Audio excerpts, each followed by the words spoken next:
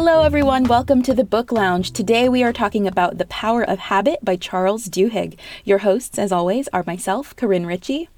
And me, Tom Butler Bowden. And as you know by now, we take a great non-fiction book from past or present and we dissect it and discuss it with our guests.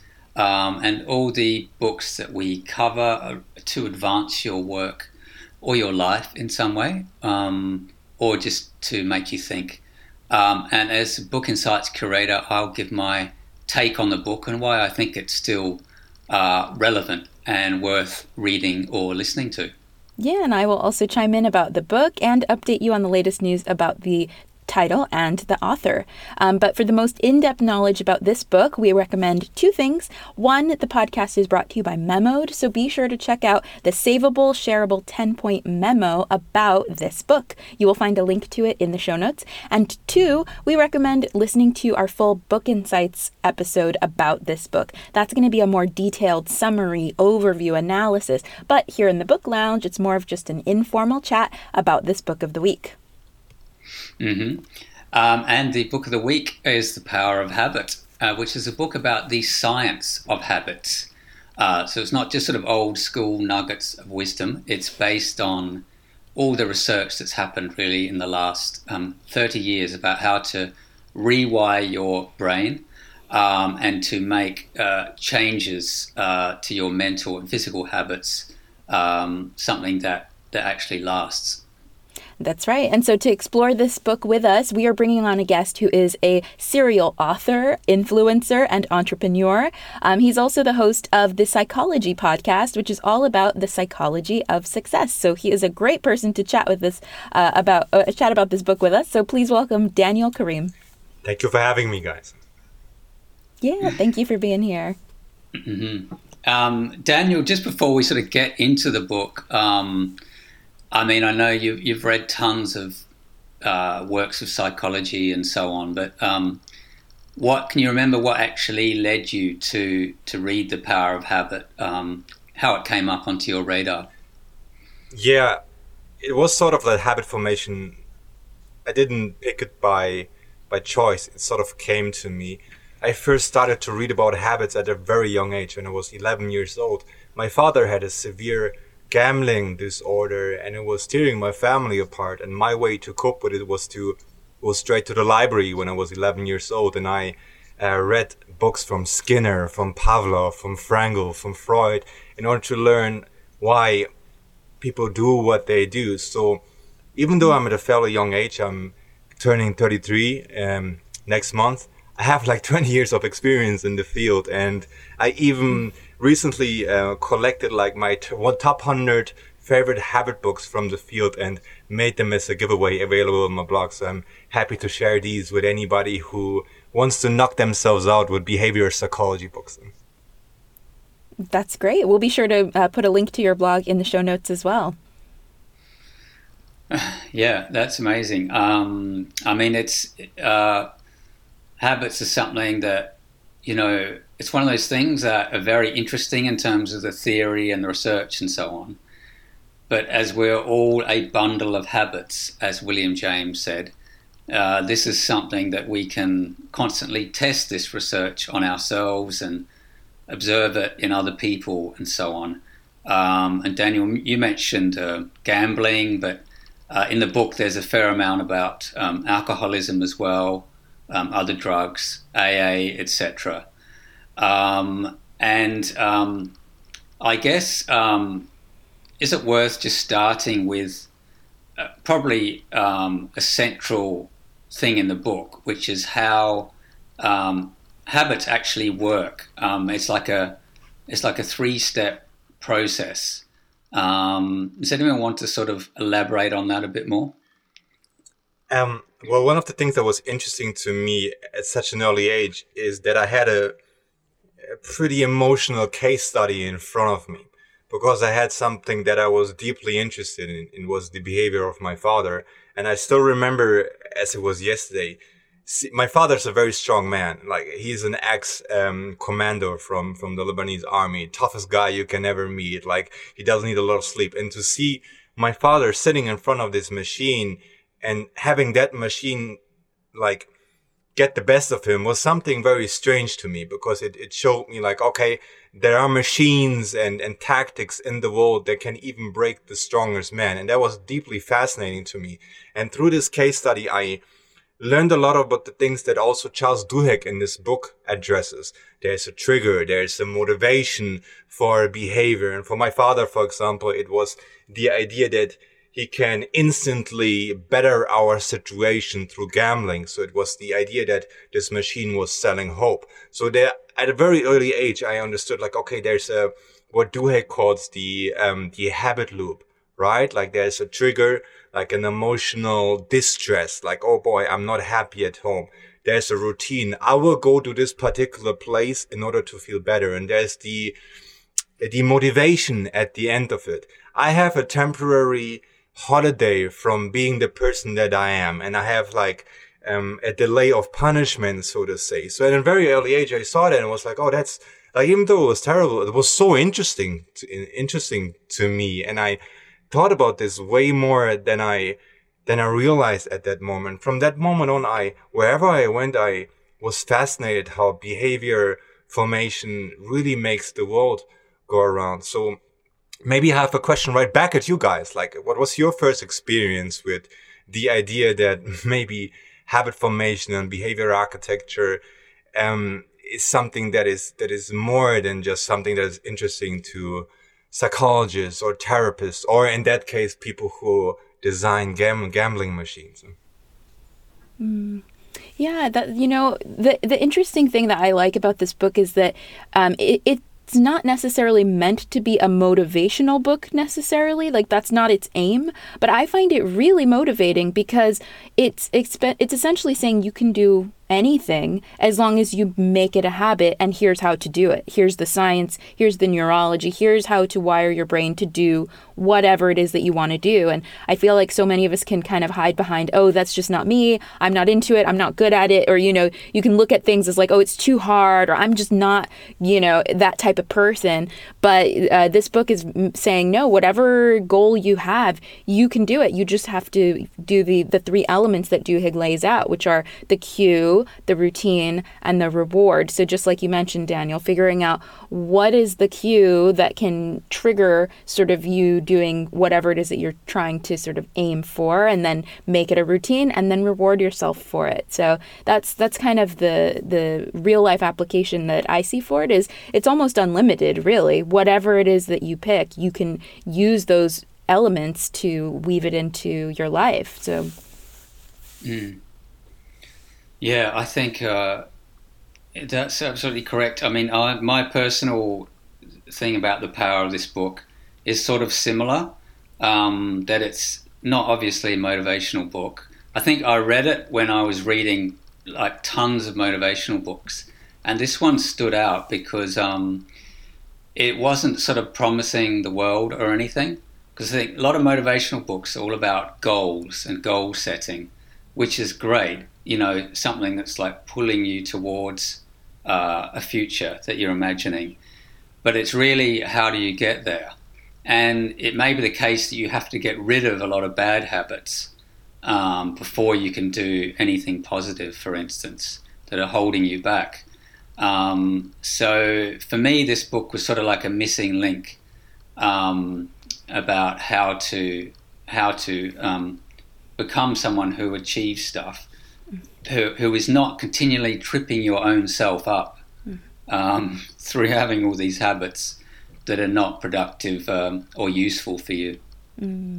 Yeah, do it. So Daniel, now I want to know the end of your story. So with your dad, was he able to kind of crack that code of cue, routine, reward? Was he able to kind of break that habit loop with the gambling? Well, I don't want to be too critical of Charles Duhigg, but behaviorists don't understand everything there is about behavior, because it's much deeper. We are much more than stimulus response machines. So the first thing that you have to do when there is an addiction, an addictive behavior, is to help that particular individual to architect the life around them which they don't need to escape from anymore, where it becomes bearable again. It's not just a habit, it's a symptom of a cluster of behaviors. It's a symptom of that particular environment around that person isn't bringing out the best in that particular individual. And it's also goes even deeper than that.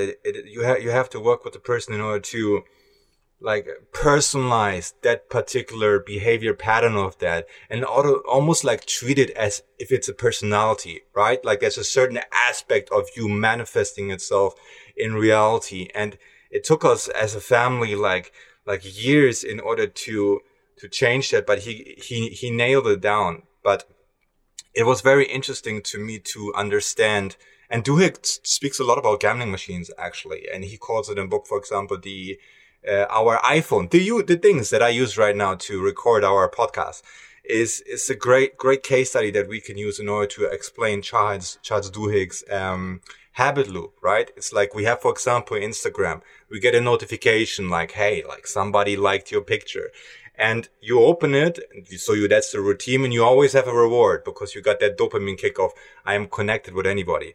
What Skinner discovered, one of the persons that Duhigg also talked about, is Skinner had this Skinner box where he put pigeons in a box, and he taught those pigeons how to put a lever, and sometimes there would come some corn out of it, like a reward, basically. And what Skinner discovered was that if there is an unpredictable reward strategy, that those little birds, like, they went crazy and they picked the lever like crazy. So one of the things that I always like is that when you have your phone in your hand, you realize I'm supposed to write this essay, but I just checked Instagram for 48 times in an hour, is to pick up that little pigeon and say, oh shit, like I have a Skinner box in my hand. I'm actually behaving like a person. I need to redesign my environment. And that's something that I learned from my father at an early age, because we have these bugs in our psychology that certain people know how to exploit. The gambling industry is really good at that. Tobacco is really good at that. Alcoholism is really good at that. And social media, of course, is also really good. Everything that is connected to deep human desires, where they have the ability to trigger us on a permanent basis while giving us precisely the word that we are craving so very much for. There's something very sort of mechanical and scientific about this process, about the trigger, the cue, the reward, etc. And yet, as you said, we're not just, stimulus response machines.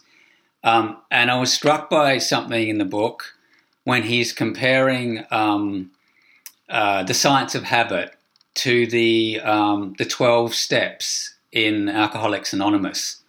And he says that all the 12 steps are sort of loosely related to all the stuff that he's studying about in the science of habit. And one of the things, though, that is in the 12-step program is reliance on a higher power. And it's like, okay, you can have the whole science of cue and reward, but there has to be something bigger where the person feels like they are moving towards. There's something sort of metaphysical involved here that's bigger than just, like a rabbit, a mouse in a maze or something. So I was wondering, if you also picked up on that in the book and what your thoughts were on that point. I had an interesting discussion on Instagram with Andrew Huberman recently, and he studied a lot of pleasure, and he was focusing on that. And I asked him, like, if it wouldn't make more sense to find a metrics that measures meaning. Meaning is something that's much more profound and deeper than pleasure. And it's a very superficial way to assume that people's primary motivation for acting is getting that instant dopamine kick. Because it's, for thousands of years, we have discussed that there's something deeper beyond us. Like Socrates talked about this. And we talked about it on a podcast about this, right? It's the idea of the Socratic demon, that we all have that conscience that tells us like what to do and what not to do. And one of the things that Duhigg and even like people like James Clear and BJ Fogg, like the other pioneers in the field, are not integrating at all, is the idea is that it's much better to use old models from Freud and from Jung in order to describe behaviors. Because one of the things that Freud, for example, discovered was the idea that we are not the masters in our own house. They are spirits within us, the dwellers that make us either sick or healthy. And one of the things that I learned, and I have been an alcoholic and had like a cocaine problem in the past, that helped me to move away from those addictive patterns was to treat my addictive clusters of behaviors as if there were personalities who can be triggered in certain activities, right? And if you have that, it's not just one habit. It's like really like an autonomous entity that resides within you that you have to cage and build something around it in order to keep that at bay. It's not just one habit. It's much better to think of yourself as a house. And some of the inhabitants of that house, they don't have good intention. And it's your job as the leader of that house to architect constraints for those parts of you who aren't acting in your best interest, if that makes any sense. Yeah, that is totally fascinating. It is. Yeah, because I think one thing about this book is that it assumes that there is one unitary self. I don't think it goes into any sort of like metaphysical questions about the self and are there many aspects, many selves, etc. Is there a higher self, and so on. So yeah, at a certain level, this book is incredibly useful. It's a great book. In understanding, and it was also really one of the first popular psychology books to talk about this stuff. I mean, now it's like you see it everywhere. I can't remember what year this one came out, but he did sort of encapsulate the research up until that point, and then put it in this very enjoyable format with lots of interesting anecdotes and examples. So yeah. Yeah, this book valuable. came out in 2012. Okay. Oh, Yeah, well, that's not that long ago. I thought it was older, to be honest. I like, thought it was 90s or something. Yeah. Oh, shit. Okay. No.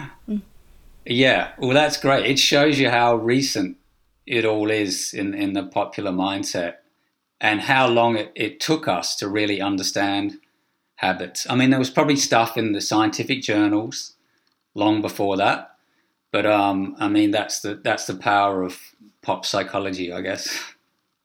One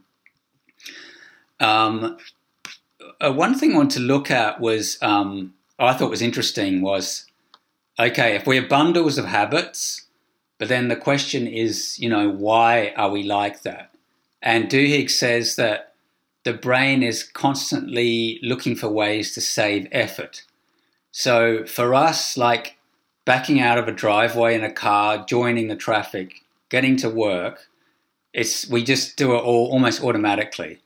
Whereas if you get, a robot or self-driving technology to do that, billions and billions of dollars have been poured into it, and they still haven't really cracked it yet. So it's sort of like what we take for granted in terms of habits is actually incredibly intricate and complex. And that's good because it means we don't have to keep relearning tasks every day. And you see people who've had brain injuries, when they do have to learn everything, it's so hard. But it's bad in that if we're trying to get rid of a habit, it's incredibly difficult often. Back to the sort of AA thing. One of the things I found fascinating also was the whole camaraderie element of it. So that the sort of buzz of like the Friday night drinking is replaced by going to the center every week at a certain time, a Friday night or whatever. And you're replacing the buzz of the alcohol with the buzz of friendship and so on. I wonder if you picked up on that, Daniel, and if that rang true for you. Yeah, I had a fight once with PJ Fogg about that because I picked up on precisely that, because one of the things that was crucial for me in overcoming my alcoholism was to understand why I was doing that. Like, what is the human need of mine that isn't being satisfied? And for me, it was, I'm an extremely creative person and an adventurer. And for me, like, I love talking to people. What I do doesn't feel like work to me. It's like, I love learning. I love meeting new people. To me, like, spending like 15 hours in a row roaming around the nights and talking to hundreds of people was extremely attractive to me.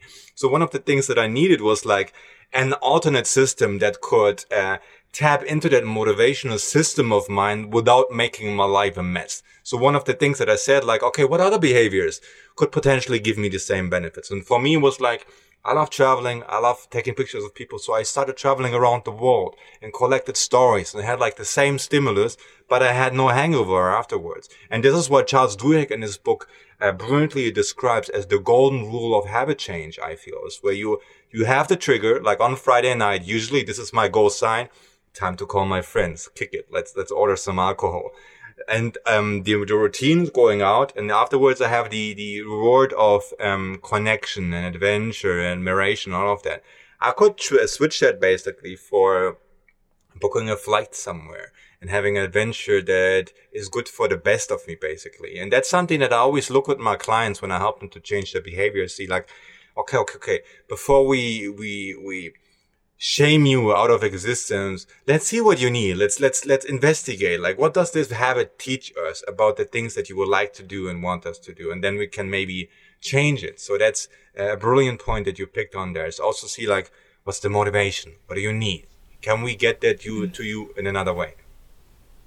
Yeah, that's such a great point. And I feel like it's easy to miss when you see someone that's struggling with addiction. You assume that what they want is whatever their substance of choice is. They want the alcohol, they want the drug, what they want, whatever it is. But as you mentioned, it's so much deeper than that. They are using that to fulfill a deeper need. And so that's where you start, is what is that deeper need? And then you can get into, as Duhigg said, replacing the habit. So rather than this cold turkey method of just cut it off and stop it and shame and that kind of stuff, rather it's meet the need and switch, just like you brilliantly pointed out, Daniel, that you switched the alcohol portion for another way of getting what you really wanted, that deeper need of connection and adventure and all of that, which that's great. And I feel like that's really empowering for those watching on YouTube or listening to our podcast to know that, you can do that. You can take a habit you don't like and switch it into something that's productive and something that you do like. Yeah, and I would like to add, like, that it's not only important to say, like, what is the habit that I want to get rid of, but who is the architect behind that habit? What part of you is active in those certain settings? Because one of the brilliant notions of Carl Jung, for example, was the idea that condemnation oppresses and integration liberates. Is the idea that that's a part of you. And like, if you attempt to kill that aspect of yourself, like, that's a form of self-mutilation. For me, like, being I'm an adventurer. The idea that I just not entertain those kind of activities anymore would be a form of self-betrayal in my form. So it's not good just to cut off that part and kick out that inhabitant of my house, but rather see, like, okay, hey, here, you're ruining my life. Like, let's find a setting for you in which you can actually get some screen time, like, roam wild without making a mess for everybody else. So it's like, with my clients, it's very interesting. I give them, for example, the idea that they can name those modes of beings. And it's like give them a name. It's like, when does he come out? What does he do? Who likes to have he around us? Like, who is around you when the worst of you manifests itself? And then we can redesign your environment. Say, like, okay, it's like, how much of that person within you can we tolerate in order to not fuck up your life in those things? And then we can have a good negotiation in order to act in interest of everything that is within that house of yours. If that makes any sense to you. That makes total sense. So I'm usually Corinne, but after a few shots, I become Karasha, and we have to avoid Karasha. Those days are over. Karasha is banned. She is locked in a closet. We will not let her out. Yeah, for me, it's Jacques. I one time wrote an article. It's called, like, what are you and how many? And I wrote about, like, many adventures that I had, like, where that entity within me manifested in many of my adventures and got me into so much trouble. So right now there have to be different settings for that part of me, so that I'm not waking up and have to apologize to them people because I acted a fool again. Yeah, and I mean, this is amusing, but I imagine, like, a lot of people in the throes of addiction are just so hard on themselves. if you're not able to get beyond a certain point, it's just like the sense of shame, I guess, sometimes must be horrific. So I think what we're just talking about now, I think, could be transformative for many people to sort of encompass all aspects of yourself. That really makes sense, and I think it's something missing from the book. Give you a case study here, Tom. I had recently had a client, and he had one alcoholic personality with him that was ruining his life, but he has also like a tyrant within himself with a whip. And I remember a beautiful scene where one of his homeworks was to write like a screenplay where like the maniac within him and like the tyrannical self-optimizational person had to have a conversation in order to negotiate like how they were doing this. And that was very interesting, where when we personalize emotional systems, we can end like that state of civil war and reach like a level of peace and forgiveness for ourselves again. And this is where Duhigg is really great, because he takes the shame out of the equation. He says like, we are crazy creatures, and most of the things we do, we don't even understand. And it's not just us who makes us do things. And it was liberating to me, I feel. Yeah. And one aspect we haven't talked about is there's a fair amount in the book about eating and food and stuff. And it's interesting, like he reckons that fast food restaurants, they always have these sort of very set colors and decoration and so on, which is meant to act as a trigger. So as soon as you see the big M or walk in and everything's red and yellow, that's your trigger, and it's pretty hard to just keep driving or walk to a healthy restaurant or something. And, capitalism is what it is. It's this trigger cue reward thing has been endlessly sort of exploited for making money, which is fine. But I guess the more we're aware of it, the more able we are to sort of understand the tricks and try to avoid situations like that and serve ourselves more.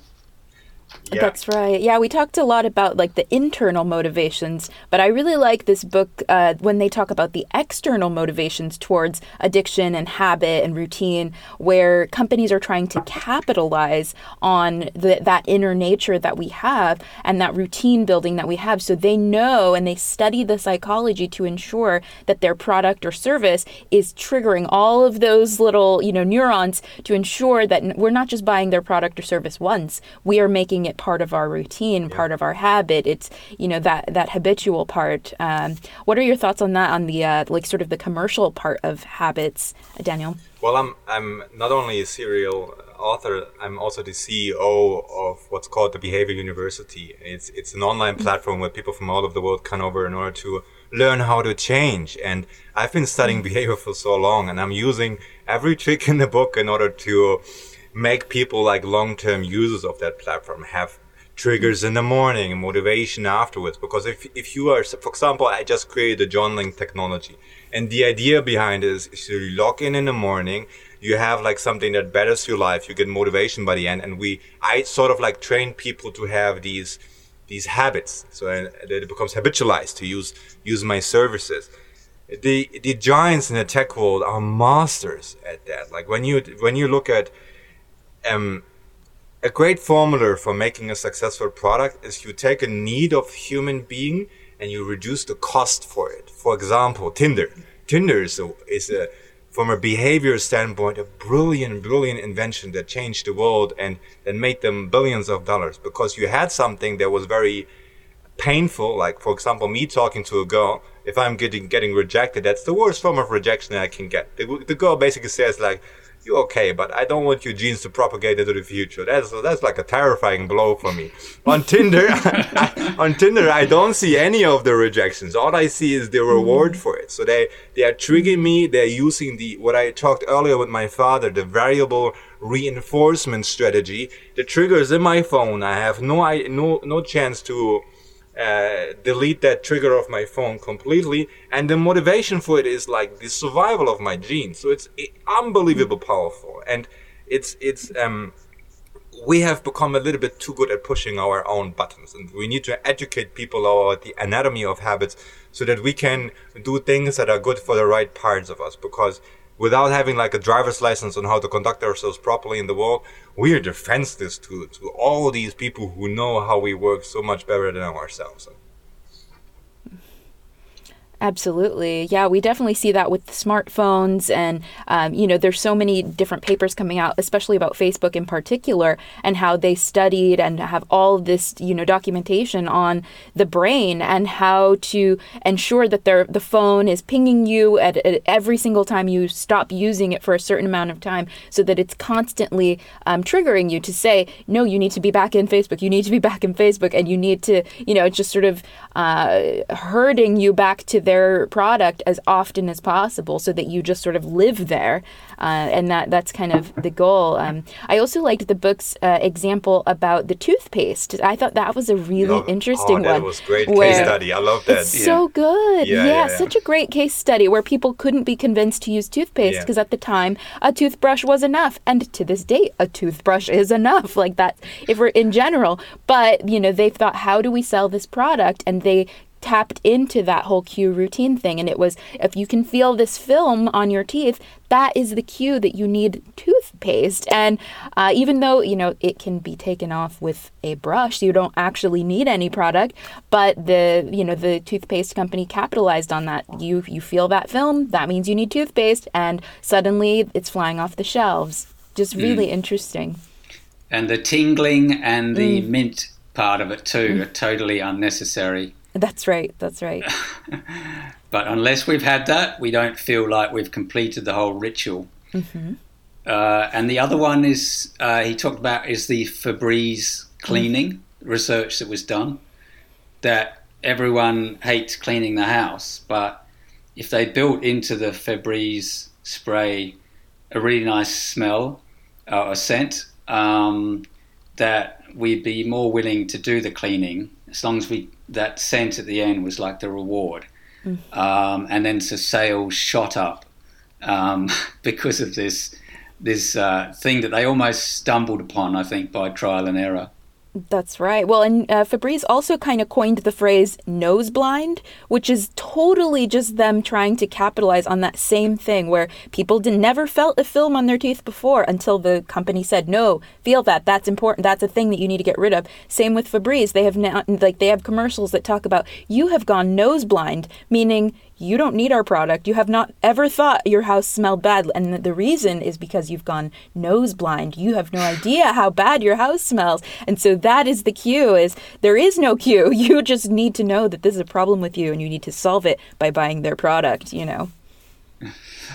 Yeah. So, I mean, that just tells us that learning about the science of habit, it's great for sort of fixing things about yourself you don't like.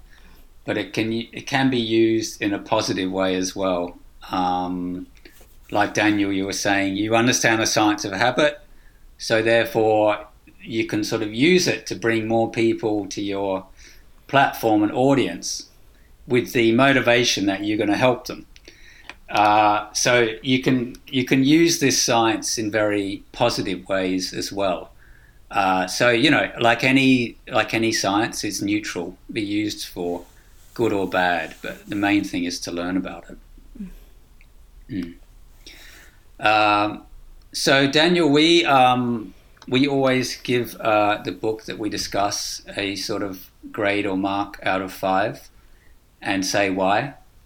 Corinne, would you like to input? Sure. Yep. So I give this book 4 out of 5 bookmarks. So I really like the motivational aspect, like I said, and I love the idea that if you keep the old cue, keep the old reward, but just insert a new routine, you can change a habit. It makes it feel so simple. So I really like that. I love learning the science and all the interesting case stories. It's everything I look for in a life-changing nonfiction book. The only reason I take away one bookmark is because I feel like I'm a little habited out. There's just so many habit books. I think we've joked about that on this show before. We've talked about a lot of them. And sometimes it can be difficult to distinguish one from another. This one doesn't really stand out to me. It's a good one, but, there's so many other good ones as well. We've talked about Atomic Habits and, some of the other ones. So that's the only reason. But other than that, I do recommend it and I enjoy it. So, yeah, Daniel, what do you rate this book? Well, I have to give two evaluations. One is for the way in which he wrote the book. That's 5 out of 5, because I feel that whoever introduces a habit formation to 2 million people deserves a whole lot of credit, because in the end, it's like that's a portal to motivate people to think about how to change, how to be a better person, and that's absolutely beautiful.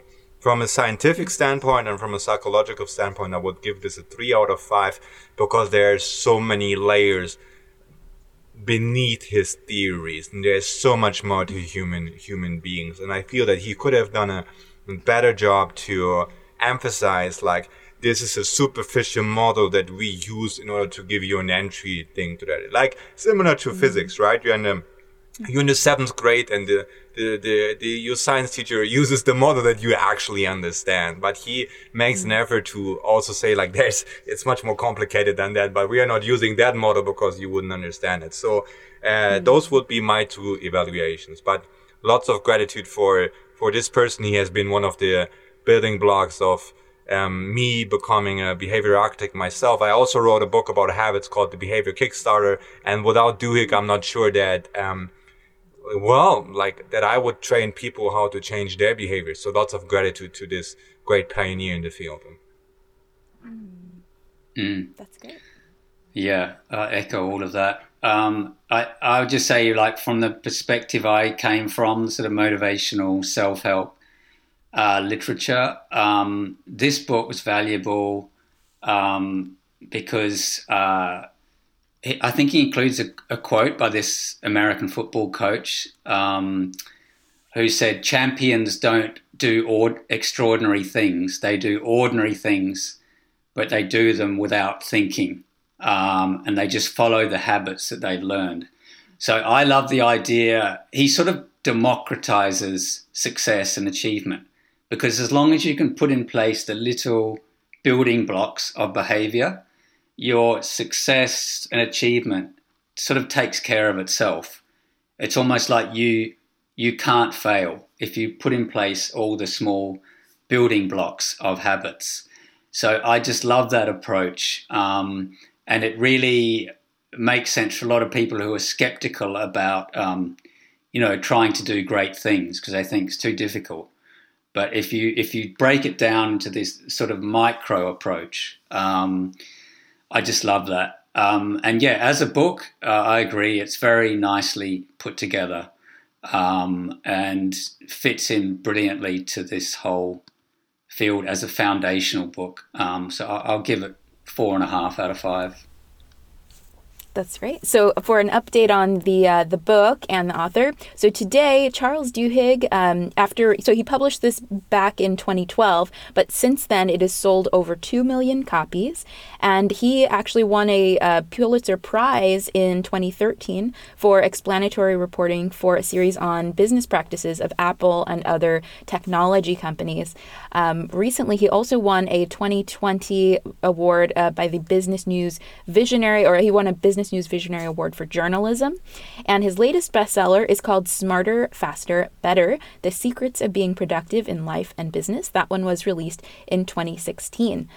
Today, he's a writer for The New Yorker magazine, and he lives near me in Santa Cruz, California. So I'll have to see if I can find him. Yeah. Well, maybe you'll see him in a fast food restaurant or no, probably Whole Foods. I'm thinking he's a Whole Foods guy. He's in Santa Cruz, yeah. Yeah. Oh, that's great. And also, we have a 10-point memo which sort of summarizes the book in 10 easy points, which you would post in the show notes and on social media. So it's a good refresher if you want to sort of go back to some of the key ideas that we've discussed. That's right. So be sure to follow us on Facebook, Instagram, Twitter, at Book Insights Pod across all platforms so that you never miss an episode. And Daniel, if people want to connect with you and your work and the great books you've mentioned and the services you provide, what's the best way of connecting with you? The best way to connect with me is to go to my blog, danielkarim.com. And if you guys are interested in learning how to change your habits, I actually created a lot of free tools on my website, a habit builder, a priority mapping system, a future blueprint, so that you can use your daily rituals as vehicles that transform you from the person that you are today into the person you would like to be in the future. I also help people to work with them personally. So if you would like me as your behavior architect, you can reach out to me or follow me on Instagram, where I do a lot of things. And the idea there is that the name is the Daniel Karim. So just Google my name and lots of shit will pop up. Perfect. Yeah, awesome. and that's also meant to say that to listen to the actual book Insight as well on the power of habit, because we go into more depth on some of the examples that we've discussed briefly in the book lounge today. That's right. Well, thank you so much, Daniel, for joining us. We really appreciate you being here. It was an honor on my side. Thank you for having me. Sure. And thank you all for watching on YouTube or listening on your favorite podcast platform. Be sure to tune in. We've got new books to chat about every Wednesday. So thank you all. Thank you. Bye. Thank you. Bye.